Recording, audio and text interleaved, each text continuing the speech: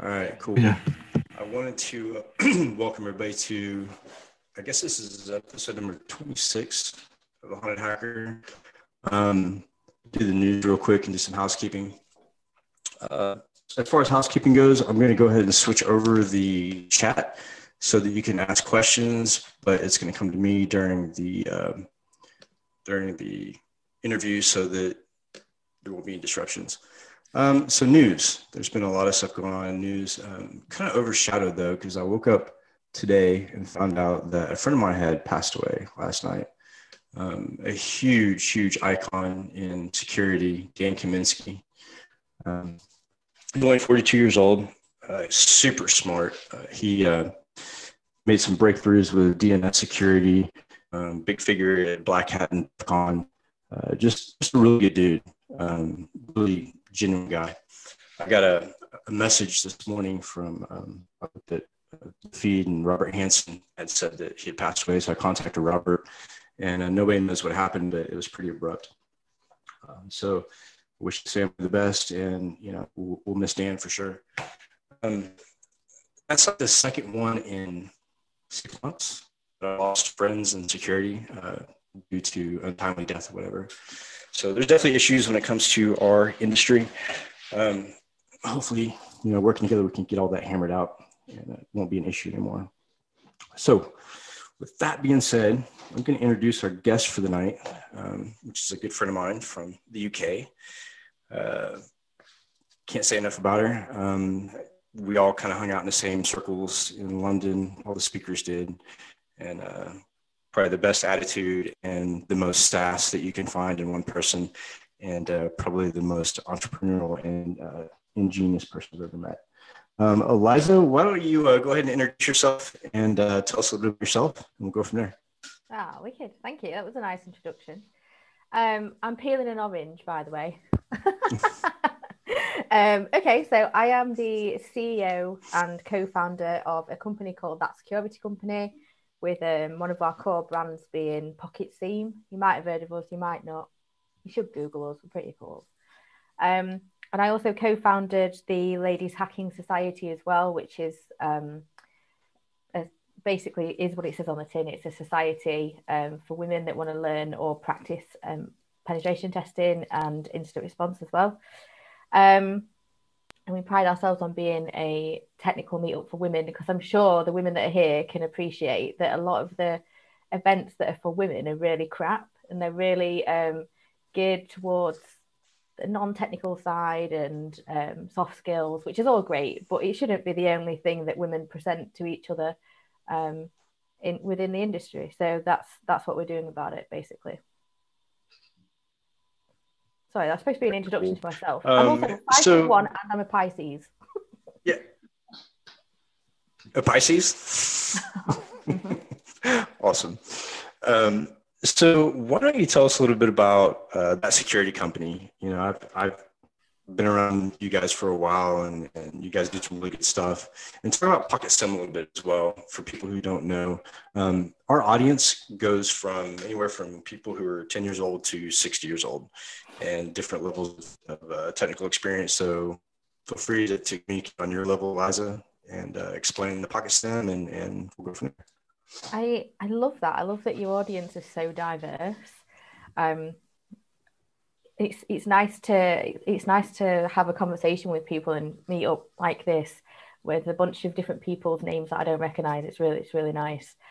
Okay, so myself and my business partner Stephen Ridgway, we started working in the industry. We didn't know each other, obviously. He's got like 20 years experience on me. He's old hat. He's been at it years. Really talented guy. We developed a lot of personal frustrations with the industry from a customer perspective and from a vendor perspective, and we actually met when we worked at an MSSP, and we had this rant conversation about how pissed off we were with various different activities in the cybersecurity industry, and how exploitative it was of companies and people that don't really understand what they need in terms of cyber defense. It still goes on today. common tactics, I'm sure you'll all know, sales tactics and, you know, tools and language that's used at conferences and whatnot. Anyway, this rant that we had turned into a business idea, and we were like, fuck it, shall we just do this? So long story short, we went our separate ways, and then we met up a couple of years later, and we started that security company. Now, what we were really trying to push at the beginning was purple teaming, because I'm sure any of you that have done penetration testing here or have received a penetration testing report can appreciate, I'm sure you can all appreciate the fact that sometimes you can have a really talented penetration tester, but what is done with the information isn't always, it's not, sorry, I'm not explaining this very well. The outcome of a penetration test isn't always usable. And what is done in order to mitigate and remediate the findings isn't always done in a very business-friendly way or cost-friendly way, or sometimes it's not done at all. So we wanted to do purple teaming because not only do you get that penetration testing and the positives that brings, but you also get the defense side. So you're upskilling on both sides as well. So, you know, loads and loads of benefits. However, we kept running into this problem where we'd come across companies that didn't have any visibility. They had no logging and monitoring in place. They really wanted purple teaming because it sounded like, you know, fun and really cool, but they wouldn't actually get any benefit from it. So we didn't feel right selling it to them. So we decided to use open source technologies to build a transient theme for the duration of a purple team engagement. Went really well, and word got out about it, and actually that became a service within itself, just deploying a theme technology. Now, we use open source technologies to do it because we can keep the price down. I'm sure a lot of you are aware of how expensive theme tools can be. I've worked at companies that are paying like £250,000 a year for their theme. So we didn't want to compete on that level. We just, you know, there's companies that are doing a grand job. We didn't want to compete there. What we wanted to do was make cyber defense accessible to SMEs, smaller companies, charities, non-profit sector. So we developed Pocket Theme and branded that as a completely different company within its own right. And yeah, we basically sell the service of deploying, configuring it, and leaving them alone with it, or helping them triage alerts. So I'll shut up now. I'll shut up and eat my orange. That's pretty awesome. You, when I first met you, I think that was the very first time that I heard the word left. All we had was red teams, blue teams. We didn't even actually like really focus on the purple team. Is anyone else struggling to hear Mike?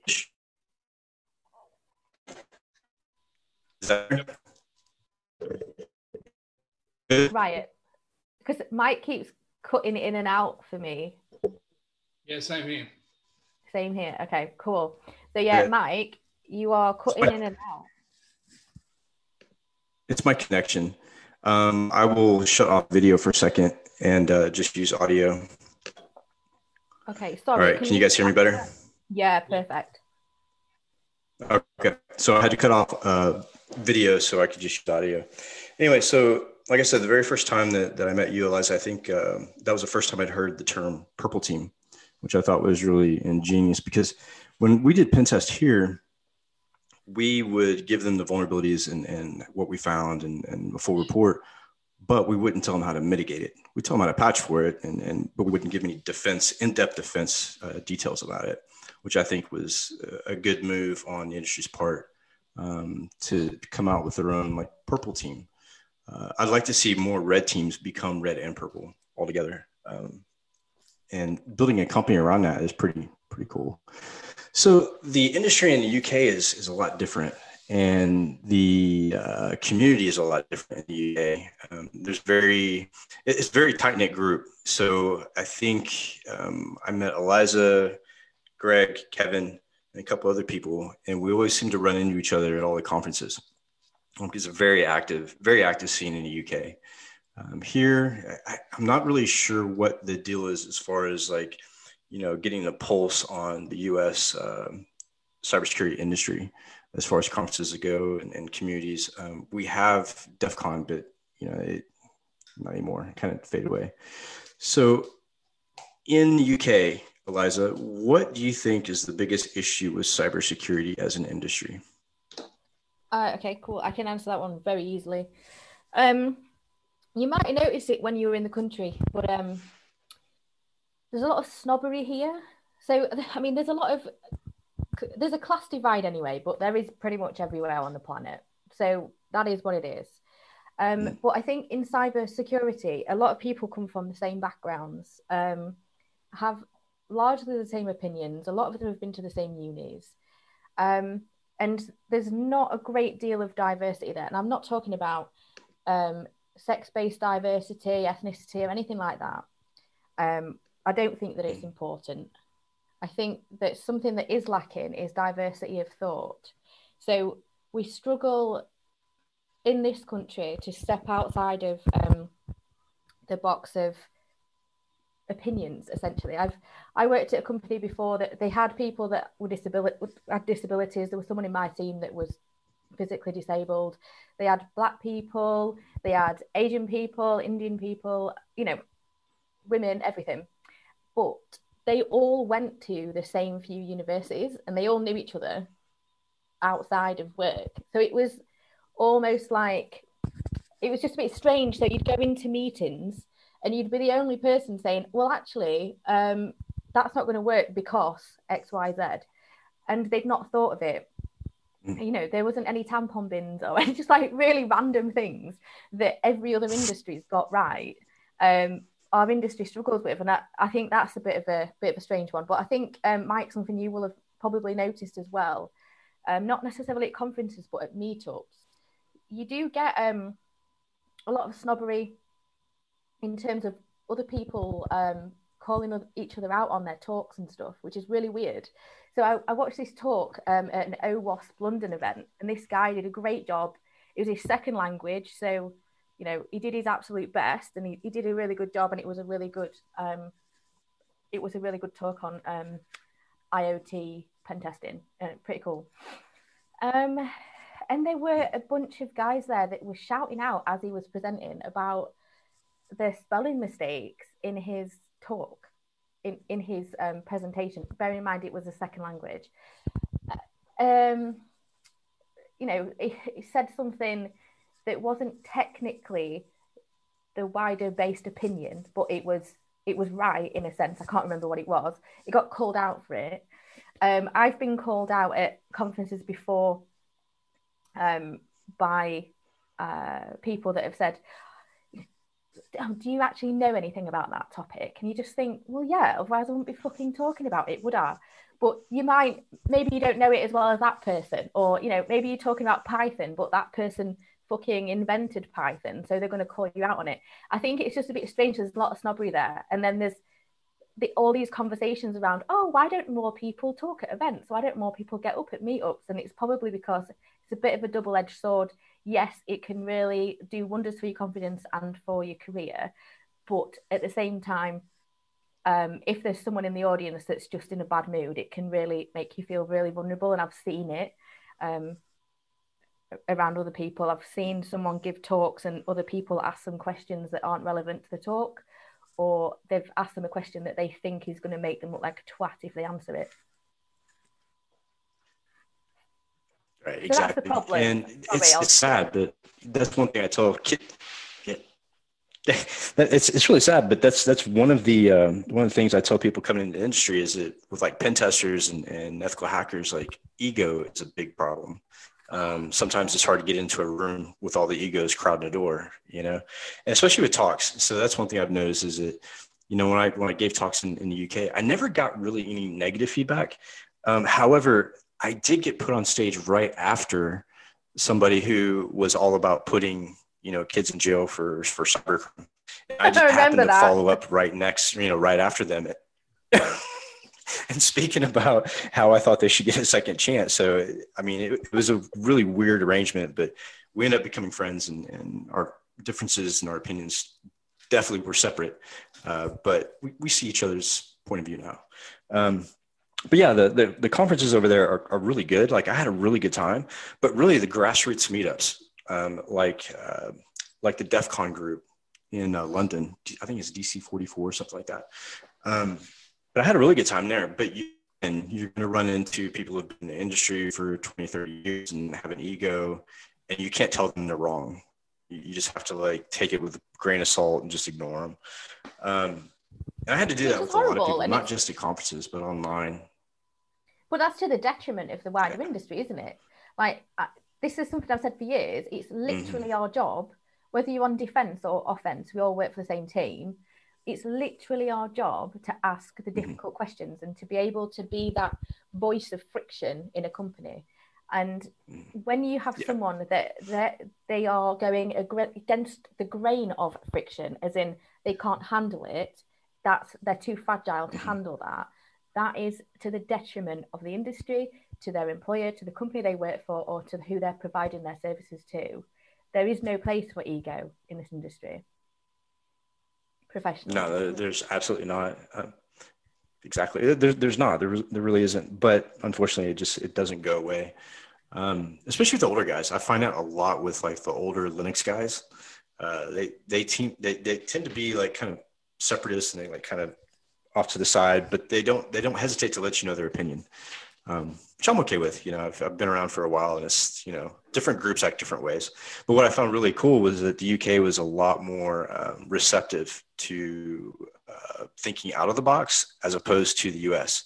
Like, so some of the thoughts that I have and express it in my talks wouldn't be accepted here for sure. Really? Why do you think that is? Yeah, probably some of the some of it probably has to do with the anti-government stuff. But again, like the whole market here and the whole cybersecurity industry is kind of diluted. And you go to a talk and you kind of hear the same thing over and over and over again. And it's the same buzzwords, it's the same topics. It just gets really old. But that's what I liked about Europe is I could, you know, come up with my own talk and run it by them, and I've never been told no. But my topics tend to be a little bit outside of the norm. So have you been doing any speaking lately, or is it because of the pandemic that kind of slowed down over there, or what's going on? No, I've been doing plenty of speaking. There's been loads, I mean, thousands of infosec and tech related online events. They're not really my thing. Like a conference, you know, this is cool. I'm enjoying this, but like a conference with all the different virtual stands and stuff, not really my thing. You know, it's great, and I think it's absolutely awesome, but I can't keep concentration for that amount of time. But yeah, I've done plenty of those. It's been nice, you know, people have just sort of taken to it. And I think, you know, you asked me what the problems were with the industry in this country earlier, but actually I think one of the benefits is that people do come together, and there is a sense of family in the UK cybersecurity industry. So that sounds so Dawson's Creek, doesn't it? What I mean by that is people pull together, but at the same time, you could call someone a dick and you could fall out and whatever, and there'll be some spat on Twitter, but then you'd bump into them at a conference and everything's okay, just like family, really. So a lot of benefits. But yeah, I'm hoping some conferences start up again. I am enjoying being at home, but yeah, it'll be nice to bump into people and have a few drinks and whatever. Yeah, I miss hanging out with you and Greg and Kevin.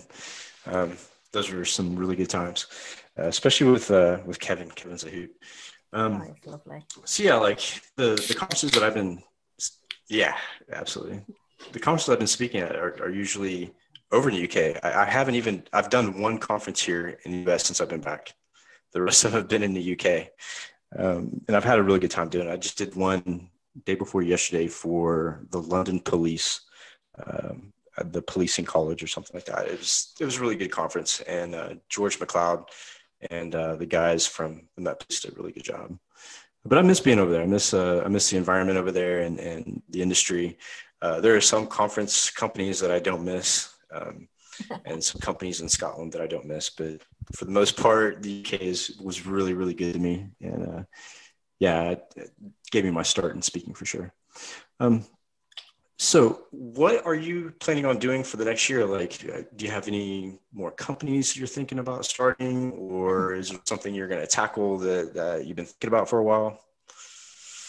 Definitely not starting any more companies. My God, I'm so tired. Do you realize how much makeup I had to put on just to look alive? Honestly, no. LHS, that security company, Pocket Seam is almost a business within itself. I am so tired. Definitely not starting any more companies. I'm hoping that we can just continue as we are. We've been plodding along quite nicely.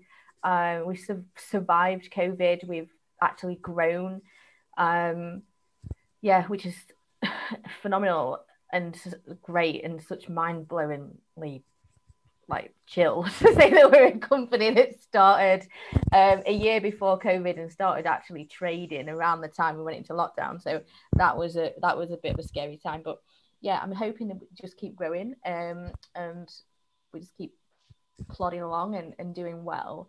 LHS, there's some Ladies Hacking Society, there's some major changes coming there.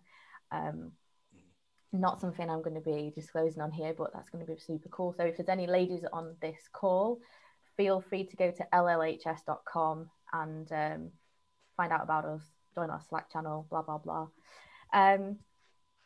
Yeah, that's it. Nothing majorly exciting. I'm not going to be like jumping out of a plane, doing any bungee jumping. I nearly knocked myself unconscious when I did a roll poly.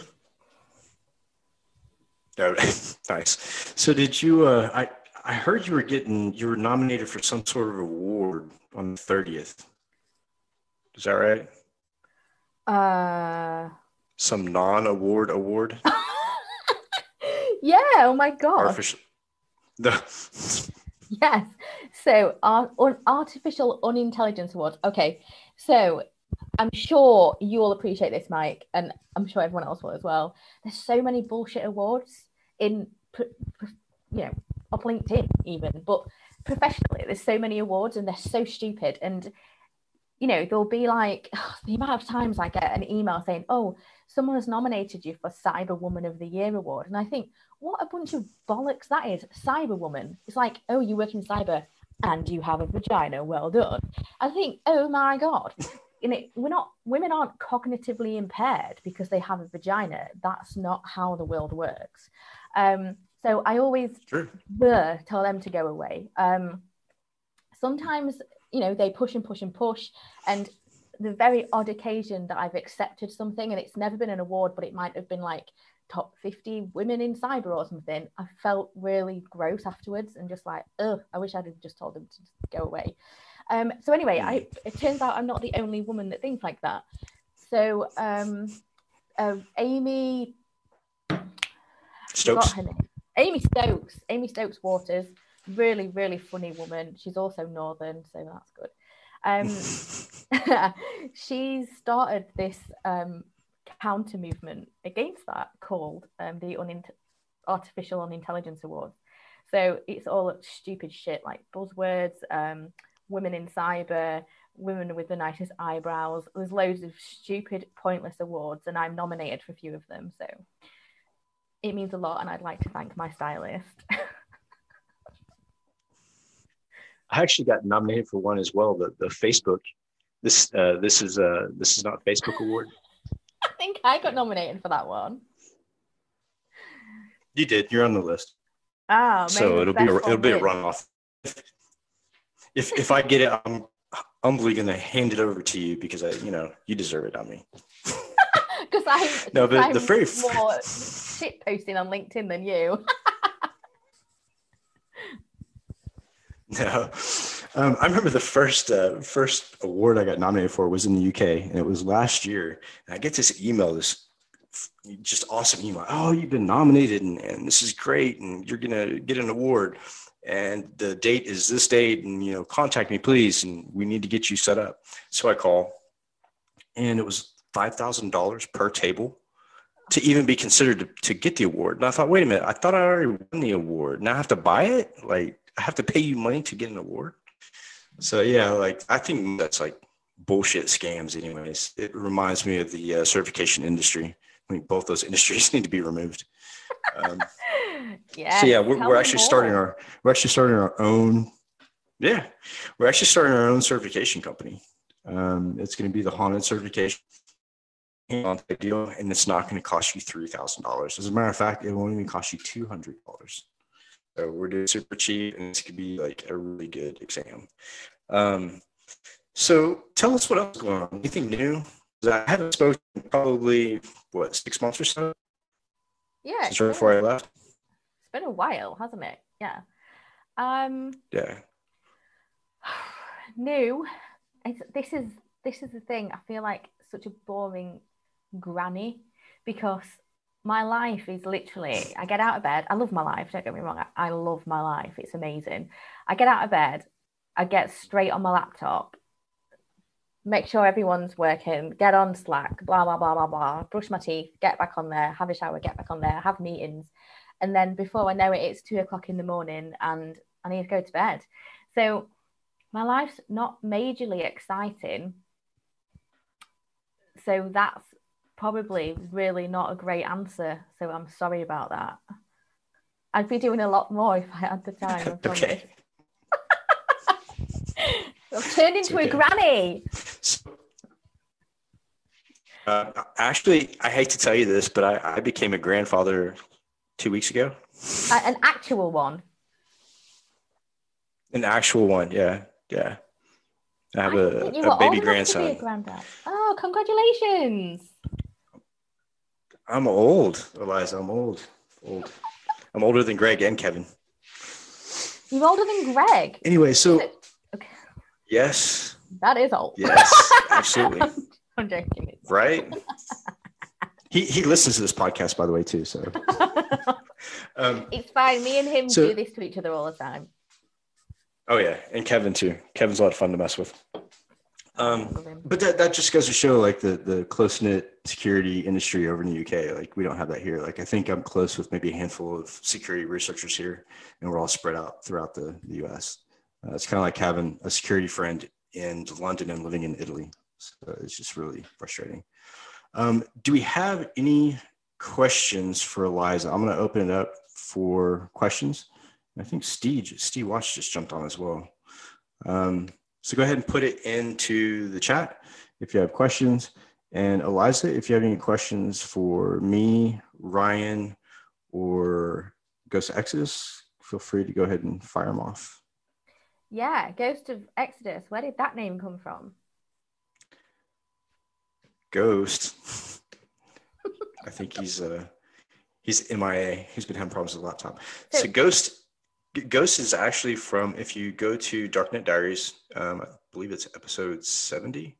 It's about his experiences in hacking. He's from Texas as well. But for some reason, his videos is off. He had a ton of issues before. So that question fell. Next question. No worries. So tell me about the American cybersecurity industry then, because not the industry, but the community rather, because I just experienced the UK one, which is great. And, you know, there's benefits to everyone sort of knowing each other, and then there's negatives to that, but, you know, whatever. It's like a virtual Emmerdale. But yeah, so tell me about the American side of things, you know, negatives, sure. Positives. Oh, sure. There's a lot that goes with it. The U.S. security industry really is very cutthroat. A lot of us researchers are really close. And the funny thing is, like in London, being a security researcher doesn't automatically land you on watch lists. In the US, unfortunately, you become a security researcher, then you're on a lot of lists across the country, which hampers like travel and stuff like that. It's a big industry. DEF CON, the last time I went, was sold out, and it was so packed that they had to call the fire department in. So, I mean, it's a very large industry, but when you get an industry that large, it's very competitive, very cutthroat. And really, there's probably about 20% of the industry that are close to it here in the US. A lot of companies pop up, by day, it's just fly by night type stuff. Conferences are very hard to get to. For one, usually they're in other states or, places like Vegas where it's super expensive. But I mean, in all, it's not bad.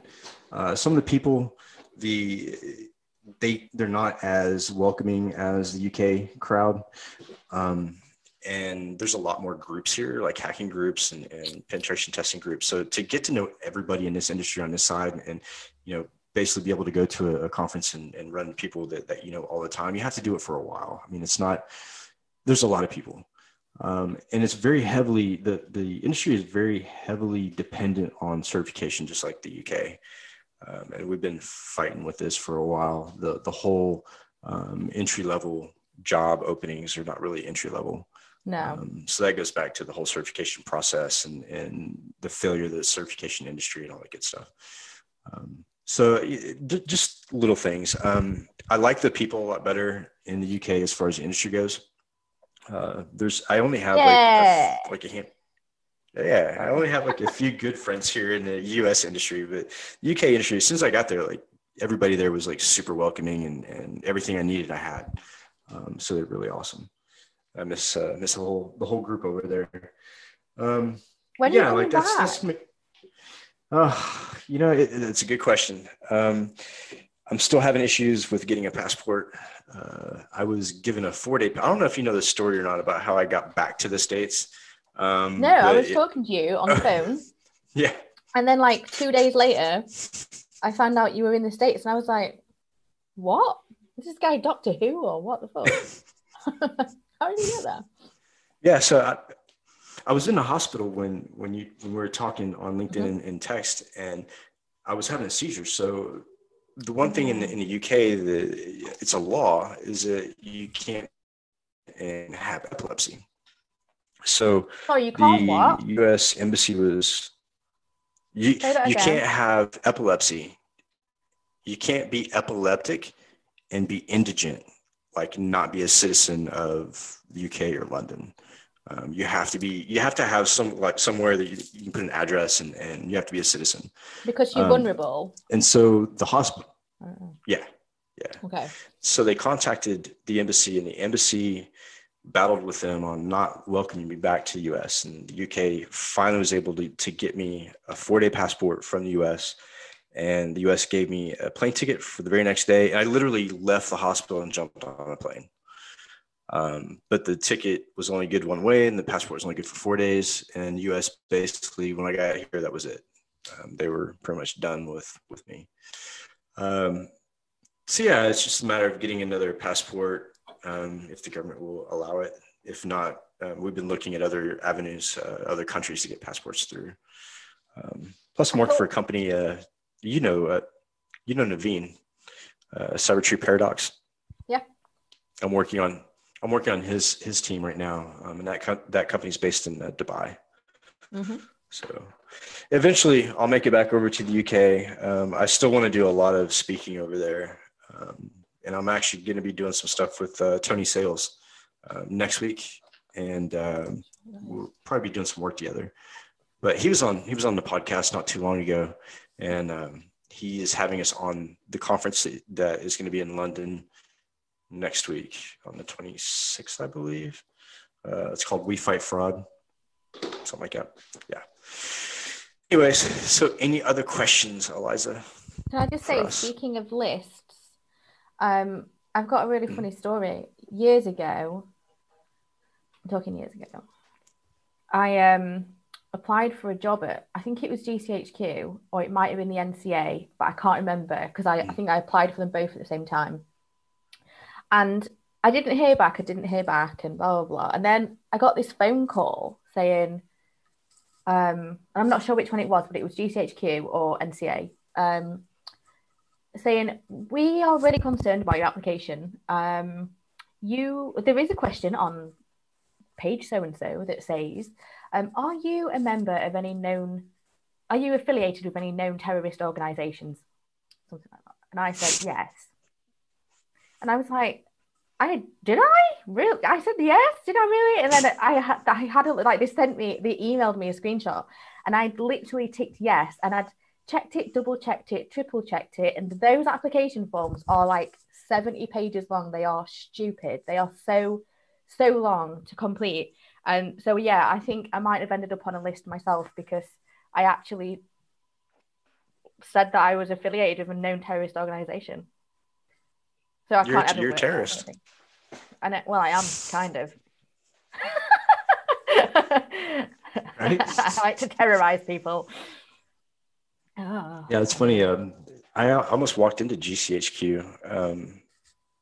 It wasn't long ago. They're over in Vauxhall and right across the street from the London Met Police, like catty corner.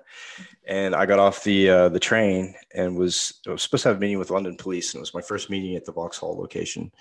And I walked into the gates of GCHQ, and I was like, "Yeah, I'm here for a meeting," and I guess it was like 1 o'clock, and the guy's like, "Would you have a name?" And I was like, "Yeah." So I gave him the policeman's name. He's like, I don't recognize that name. We can't find anything on the books.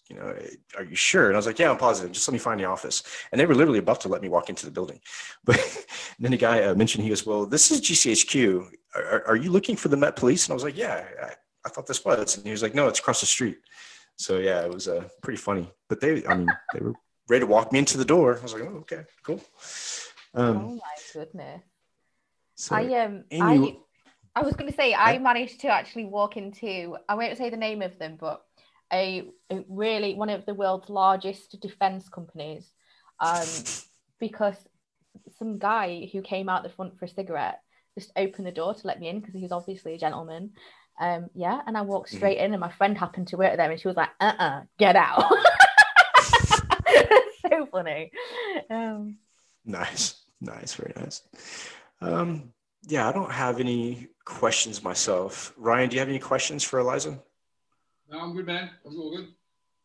Cool. Anybody else? I see Steve is still in here. Steve, do you have any questions? I don't think anyone's listening because I think They're hiding. They're all I mean, hiding. my accent is really annoying. Here's a bag of oranges. The oranges look good, actually. Yeah, I've eaten like 3 while I've been on this call. Nice. So I guess that's about it. I'm glad that you finally made it onto the podcast. I don't know how often you talk to Lisa, but tell Lisa she still owes me an interview on the podcast. So I've been waiting for 4 or 5 months. I've never met Lisa. I've never met her. Everybody else is no. Everybody else has been on. Greg's been on. Kevin's been on. Who else? A lot of the London crowd. And as a matter of fact, a lot of people who went to the London conferences are actually on the call right now and in the Discord. So you're welcome anytime into the Discord, and welcome back anytime to the podcast. Thank you. And maybe, I said thank you. So, absolutely. So with that, I'm going to go ahead and close it down. And, thank you for everybody who shows up every week. This is our 26th straight episode. I've been doing this every Saturday for 26 weeks. It's crazy. But this has become like my second family, which is really awesome. So you guys have a good weekend. Eliza, hopefully I'll see you soon. Tell everybody in London I said hello, and talk to you soon. All right. I'll speak to you later. Bye.